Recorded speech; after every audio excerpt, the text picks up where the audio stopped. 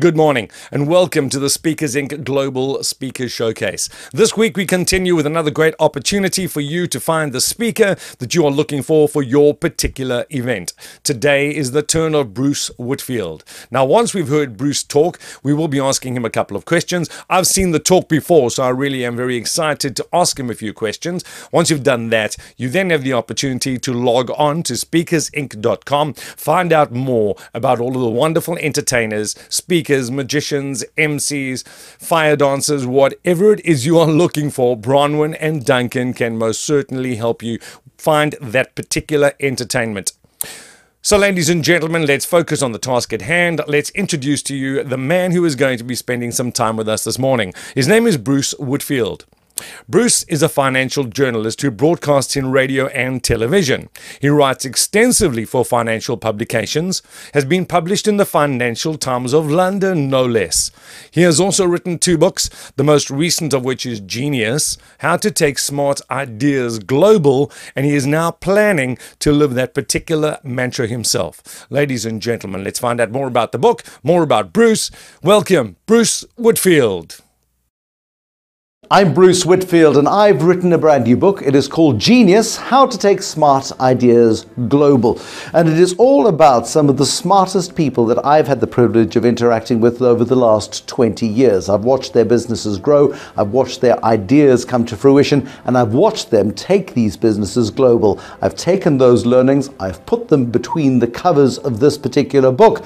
Or I can save you the trouble, and I can give you a brief introduction into what it's all about.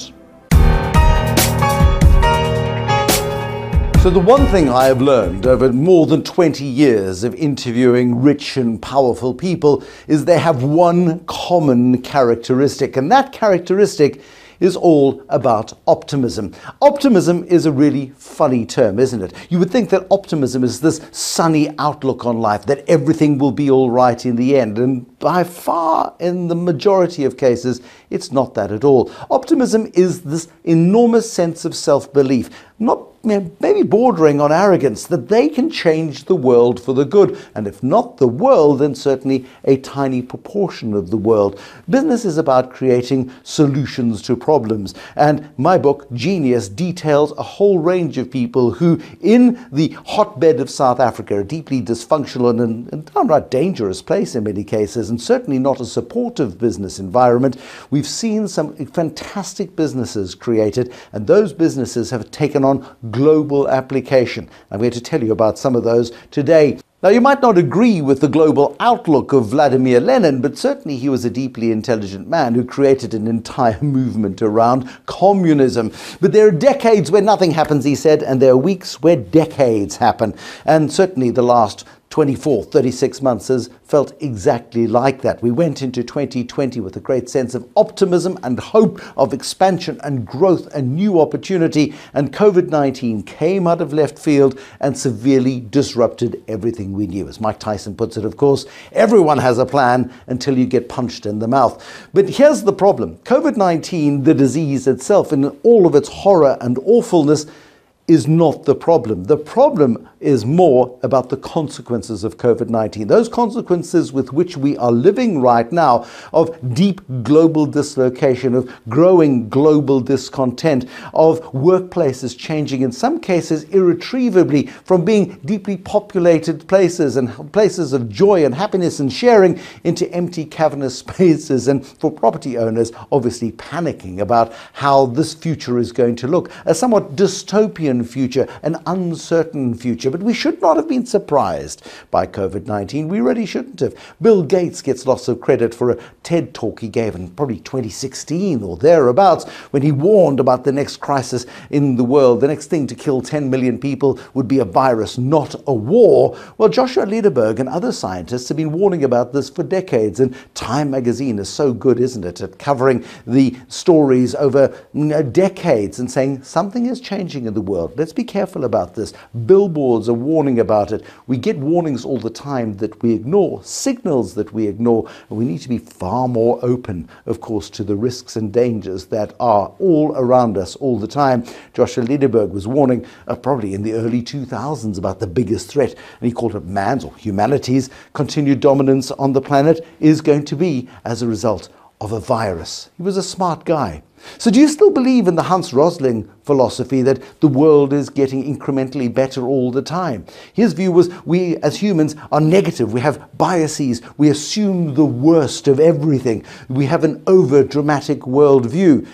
I think I still believe that his core thesis does hold true, that not every day, not in every way, and certainly not everywhere, but yes, I think in general the world continues to improve. If you look at the huge advancements that we've seen in recent years as a result of scientific developments when it comes to vaccines and the proven efficacy of those vaccines, if we look at the huge technological leaps that have happened over the last 2 or 3 years as well, as people have changed the way they've worked, changed the way they've interacted with the world, and have become far more globally connected, the world's almost become more borderless in some ways in terms of intellectual property and the capacity to take smart ideas global. An asset manager I know, he runs a business called 91, headquartered in London. His name is Hendrik Dutoy. He says it's never been easier to take your smart idea global. It's also never been more competitive. And we are, let's not forget, in a deeply fractured world. What did Jack Nicholson say? Did he say, "Is this as good as it gets?" Well, that was the title of the movie. And here we sit in a world where the pandemic has wrought havoc and has caused dislocations that are going to take decades to work their way out of the system. We've got a war that is going on in Eastern Europe, and frankly, it could get worse as Russia, of course, invasion of Ukraine and the constant threat of the tensions escalating is concerning. We've got global inflation finally beginning to pick up.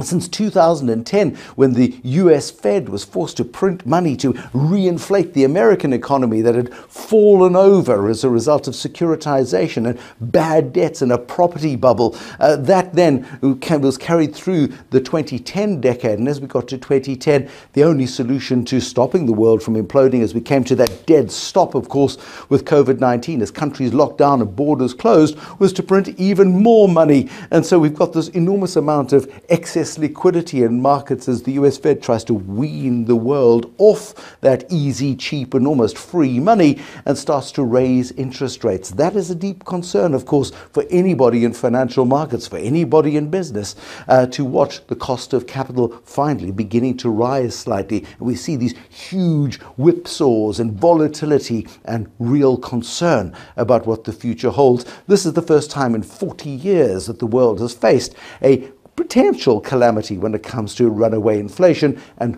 the only way that we know of dealing with runaway inflation is to make capital more expensive. So it's leading to some deep concerns at the moment.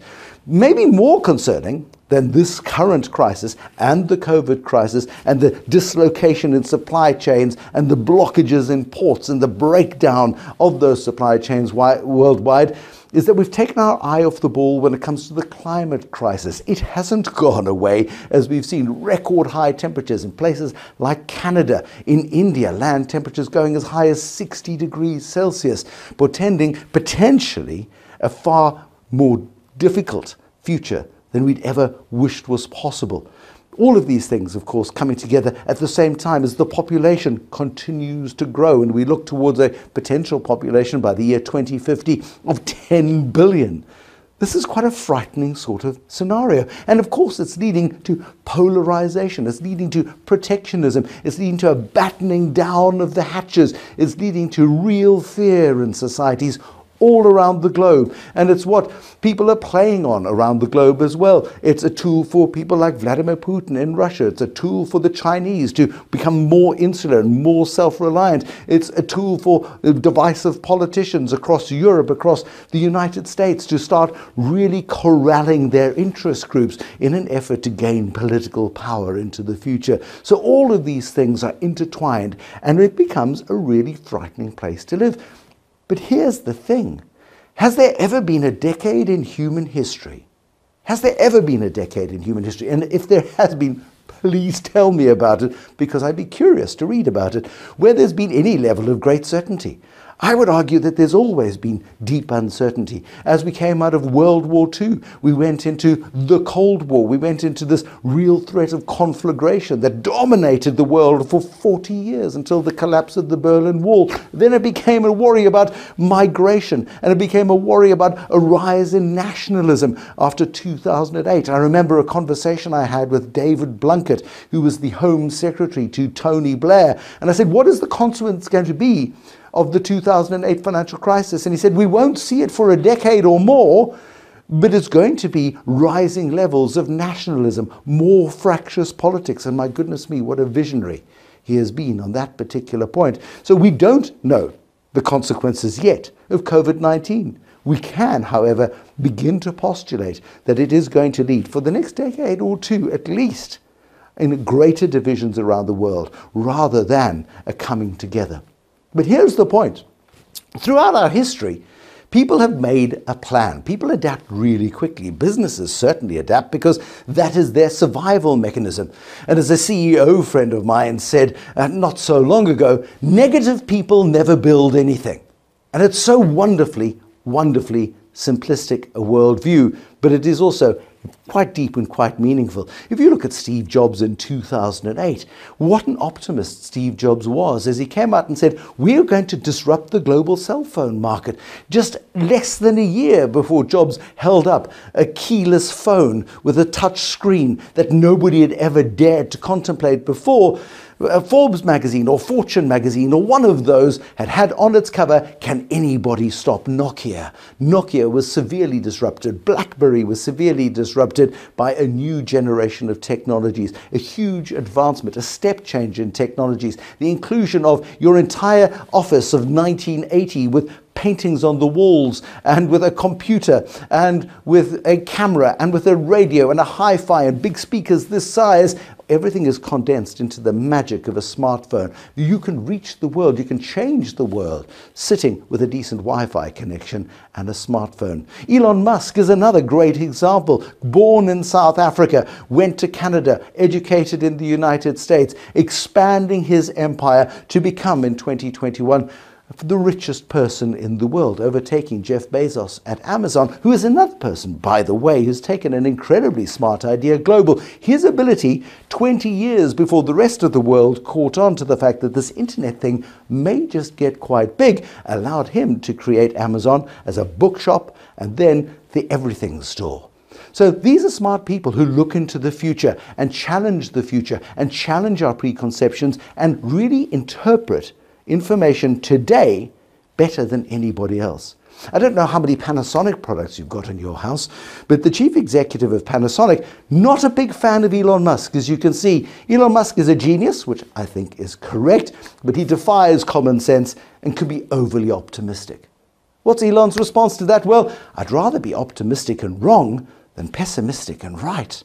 Isn't that a wonderful philosophy to have? Because Thomas Edison didn't get to the light bulb immediately. He's rumored to have had 10,000 goes before the incandescent light bulb was invented. People try new things all the time. They will fail and some will succeed. Some will go into the dustbin of history and others will be held up as visionaries into the future.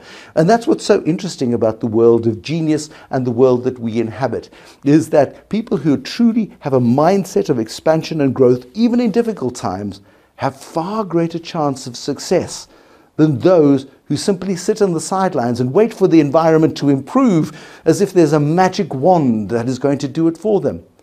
A friend of mine called Brian Joffe, in one of the darkest times in South African history, when the apartheid was dying, the political party that implemented it, of course, the National Party, simply hadn't cottoned on to the fact yet that it had lost. The country defaulted on its debts. Businesses were going bankrupt. People were being cast deeper and deeper into poverty. And he started a business which not only became a dominant force across the African continent, but through an investment in food services businesses, inhabited all but the United States in terms of delivering food to restaurants and into hospitality and hospital sectors.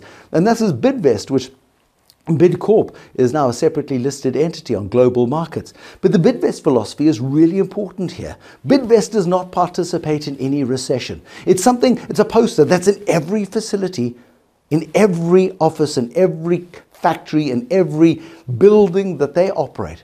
Bidvest does not participate in the recession. You think to yourself, hold on a second, but that is madness. You can't ignore reality. And it's not about ignoring reality.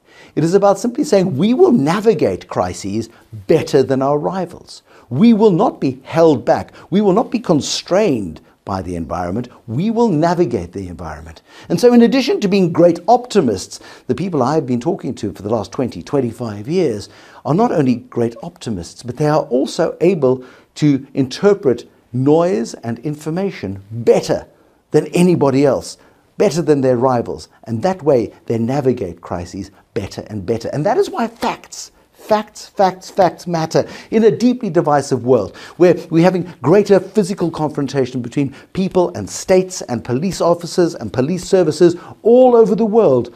We're getting great rage and anger and resentment building as the super rich get richer and the poor feel more and more marginalized. And it's leading to this misinformation age, this era where everybody has a device in their hands and anybody can create a revolution if they can get enough followers and get a message that works. And again, this is nothing new, by the way. It's just that information moves faster and is more borderless than ever before. Voltaire, he was a French philosopher up until about a decade before the French Revolution is when he died. And he warned back then that anybody who can make you believe absurdities can make you commit atrocities. And we live in that world today. That was the January 6th invasion of the US Capitol, an astonishing event in human history where people felt quite liberated and felt that they were entitled to take control of a state they believed was leaving them behind because they believed in the Make America Great Again mantra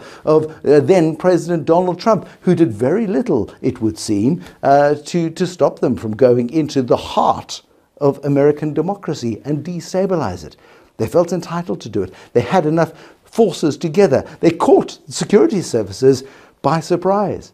It was a really quite terrifying time for American democracy. So sometimes you need to look at the world slightly differently. Sometimes you need to look at the world with a different lens. And sometimes it's not about what you see directly in front of you as you try to go through the world and try to understand how it works, as people I talk about in the book Genius and in my podcast series and in other avenues. It's about looking beneath the surface. Let me tell you a quick story about a mathematician, a statistician called Abraham Wald, who in 1943, a Hungarian Jew, by the way, summoned to a tall building in Manhattan where he was asked for his input on why American planes were being shot down with such high frequency in the Pacific Rim of the war. And he was looking at the same schematic, this very schematic at which you're looking at, and they'd mapped out where aeroplanes that were making it back to base and stuttering in and crashing on the runways and crashing onto the decks of aircraft carriers, how they were making it back and why so many were not making it back. And for days they argued back and forth about whether the tips of the wings were vulnerable or whether the fuselage was vulnerable, until Abraham Wald went, we're not looking at the right information. We're not looking at what we're not seeing. And they looked at him, I think, as if he was slightly stupid. And they said, but Abraham, what do you mean? He said, we're only looking at the planes that come back. We're not looking at the planes that don't come back. If we look at where the planes that come back are not hit, we know where the aircraft that are hit are being hit. The engines, in the cockpit. The pilots are being shot up in the cockpit. That's where we need to make things a lot more secure. And in that moment, there was an epiphany, because one person had dared to look at the world slightly differently. And that's why it's so critical, as Yuval Noah Harari puts it, saying having power means knowing what to ignore. That is an important superpower. And I want to leave this with you, with one of the geniuses in my book, a young man called Robbie Brosen, who in the same year as Brian Joffe started Bidvest, went for lunch with a friend of his called Fernando Duarte. And Fernando and Robbie were colleagues. They went for lunch in different places every day. They sat down and they had some spicy chicken with Mozambican flavors of peri-peri and spiciness and warmth and joy and happiness. And They argue about who said it to the other, but one of them said to the other, "We must take this chicken to the world." And they did, from one restaurant to two, to three, to the United Kingdom. A huge and audacious step. They did it with a partner who sat down with them and said, "We must take this chicken to the world." And they did. The partner then said, "We're going to divide this business up. I'm going to take a stake for my family. You're going to have a stake for your families. And here is the capital, and this is the share of the business that I require in order to give me the security to provide you with this capital." He provided 3 more tranches of capital as they went through great difficulty and considered leaving Australia, considered leaving Canada, considered leaving the United Kingdom. They didn't get it right immediately. What stake did Dick Enthoven, the funder of Nando's, want? Well, I'm not going to tell you that, obviously, because that in itself is a moment of sheer genius. How safe is the world right now? I don't know. Leadership is important. Leadership is critical. From Biden to Modi in India, to Putin in Russia and whatever he does next, to Jacinda Ardern in the bottom end of the world in New Zealand, no insult meant, New Zealand, to Boris Johnson in the United Kingdom. One thing that we know is that politicians can either make or break a short period in a country's history. The great thing about democracies around the world is this quote, which is often attributed to Mark Twain, but again, the internet is quite a divisive place, and lots of people fib about things. So I'm not giving Mark Twain credit for this, and if he did say it, thank you, Mark. It's a very good quote. Politicians in diapers should be changed often, and for the same reason. We live in a divisive world. We live in a difficult world, in a dangerous world, in a world where technology is moving at an increasingly rapid pace. But I think that's a huge positive. I think that we've learned through COVID-19 that technology matters, that science matters. All of these things are critical, and of course leadership matters. Countries where leadership has failed has seen far more hardship. But leadership for the future, of course, is going to require us to have a new kind of dispensation for a global economy that is going to be fractious, is going to be tortured. But inside that, opportunists will come through and find solutions to problems, seemingly intractable problems, problems that politicians can't solve, problems that businesses solve, problems that smart people doing smart things in businesses solve, remarkable individuals, people like I've had the privilege of meeting and talking about and writing about in Genius and interviewing regularly over many years. As Andy Grove put it, and this is marvelous, bad companies are destroyed by a crisis, good companies survive a crisis, but great companies are defined by a crisis. This crisis of global confidence is reshaping the world. And one thing we know from our history is, as difficult as crises are, as uncertain as the world is in a time of deep dislocation, as humanity rises like cream to the top of milk and finds solutions to those problems. It's uncomfortable in the short term, but sometimes the world gets a shake-up that leaves humanity better off in the longer term. So just 3 thoughts before I leave you. Yes, bad stuff happens, but it is up to you as to how you choose to navigate it. Events make the news on a daily basis. News is this great big availability machine of noise and clutter. We very seldom know what really goes on beneath the surface. Long-term trends, developments, advancements, gradual improvements, the sort of stuff that Hans Rosling spoke about. Those things don't make the news, but those are the things that ultimately improve and uplift the world. If you look at the world today, murder rates, child mortality rates, the world is better today, believe it or not, than it was 20 years ago, 50 years ago, and certainly before then, where there were no painkillers, where there was no Netflix, another smart idea gone global, no social media, which is irritating and frustrating and a little bit divisive and scary, but my goodness gracious me, the free flow of information is also a powerful tool to be harnessed. And the biggest thing I've learned is that successful people optimize uncertainty. If you can optimize uncertainty in a noisy world, you set up for success like few others are.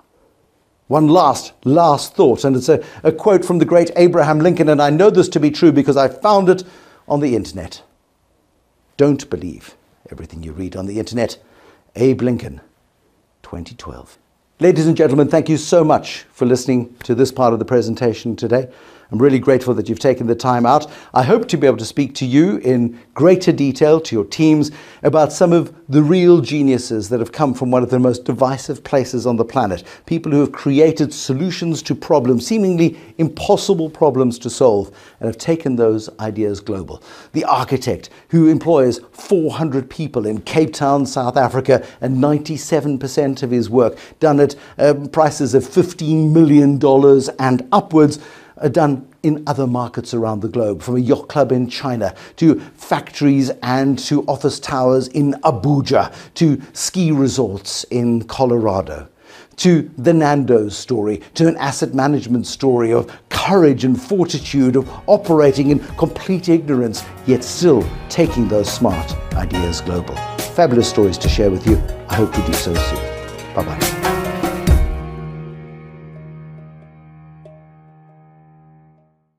First of all, thank you very much for spending time with us. It has been so good to watch the 25-minute talk I just watched you do. And thank you for being part of the Global Speakers Showcase. It really is a huge treat for us. Thank you. I know I was told to stick to 20 minutes. I'm sorry, 25. Nah. But there's so much to say, Dwayne. So much to say. That's the one thing in the last 4 minutes with the 3 pearls of wisdom that came out of it, which turned into 4, which I felt could have turned into 7 or 8 or 10 quite easily. So thank you again. The one thing that came out of this talk, and in fact many talks that I do watch like this one, is what are you doing at the moment that you think is really relevant worldwide? Why is this relevant?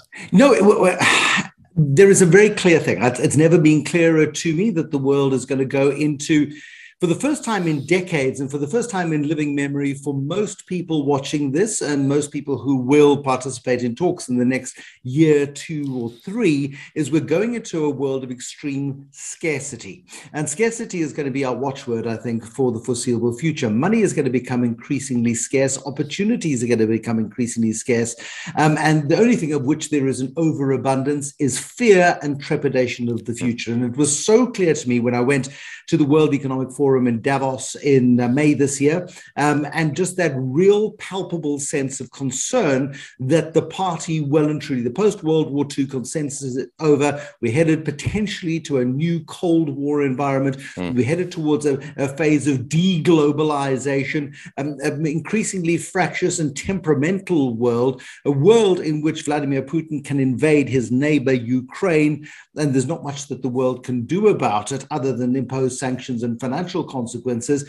And there's this real fear of nuclear war. My parents lived through the fear of nuclear war. I haven't worried about it much until about 8 months ago. And suddenly we're going into this environment. And what I find so interesting is just how calm most of the people that I've written about in my book, Genius, How to Take Smart Ideas Global, there it is, how calm they are about the situation, because South Africans have lived through this for decades. We've lived through massive surges in inflation and the consequential high interest rates and the political uncertainty that the world is going through. We've lived it and then some. And the stories I tell in Genius are about people who know how to navigate these obstacles, people whose lessons are so relevant today to anyone, anywhere in the world who is frightened of the future, because I've got first-hand insight as to how many of the great people I talk to and have spoken to and have written about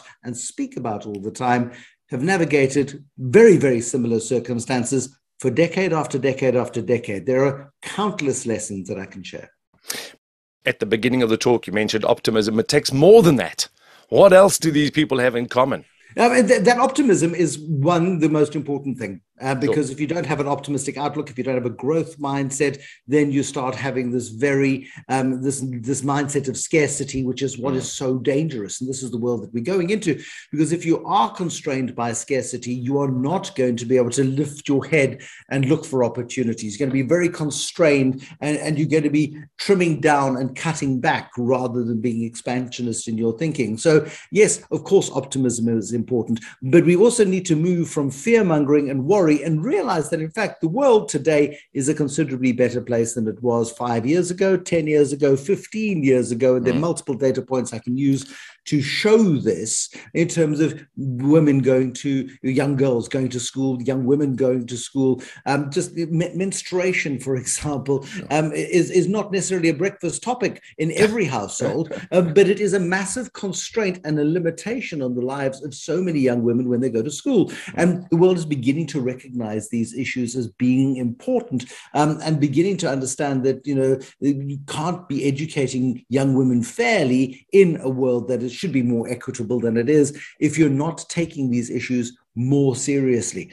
So certainly from a point of view of optimism, seeing opportunity in a world rather than just the risk and the danger, don't ignore the risk and the danger, navigate it as I talk about, but understand that the obstacles are there to be got around. And if it isn't Armageddon, you should be building. It is the wonderful quote from Adrian Gore, the founder of Discovery and Vitality Worldwide. It is a case of really, you are better off if you are constantly in building mode rather than constantly on the defensive.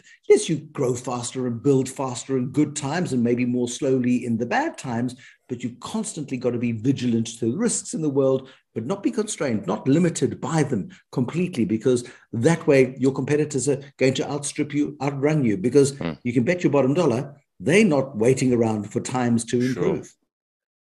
And they're brave. I got the very distinct impression that these people are brave, very brave. Okay, but what if you're not brave, then you are cowardly. That's the antonym of brave. And certainly, I mean, nobody's ever started a business as cowardly. Nowhere in the world do cowards start businesses. Business leaders, business founders are risk takers. These are people with enormous amount of courage. But even they get frightened from time to time. Even they get apprehensive from time to time. The one thing they've got is grit. True grit. Grit is a determination to succeed. Grit is a determination to overcome fear and obstacles. Grit is the thing that makes those that succeed in a world of average stand out and shine above everybody else. What they do have is a healthy sense of optimism, the ability to navigate uncertainty, and a real sense of grit and determination to overcome obstacles. Because no matter how good you are, no matter how clever you are, no matter how well you plan, the obstacles are going to come at you thick and fast each and every single day. And those that succeed, are very good. I don't know, maybe video games are the solution to the future. They tell you how to duck and dive fast. But we love my good friend Lewis Pugh, who is a global ice swimmer. He goes and swims the North Pole, the South Pole, with the penguins, with the polar bears, with all sorts of things. And Lewis Pugh, I knew him as a young boy at school, and Lewis Pugh has grown into this global campaigner on climate change. He's got the sense of true purpose and grit. It's the same sort of true purpose and grit that I see in Robbie Brosen, the founder of Nando's, which is bigger and bigger in the United States, which is absolutely enormous in the United Kingdom, which is growing rapidly across Asia.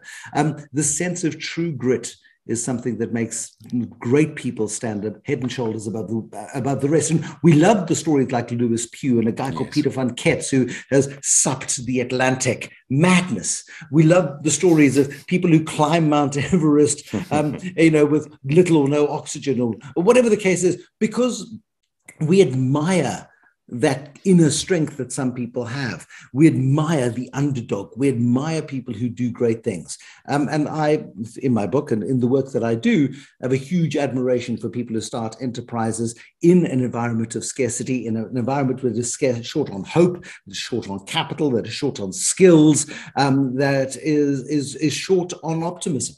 Yet a handful of people are able to embrace that environment and really use it to grow great enterprises.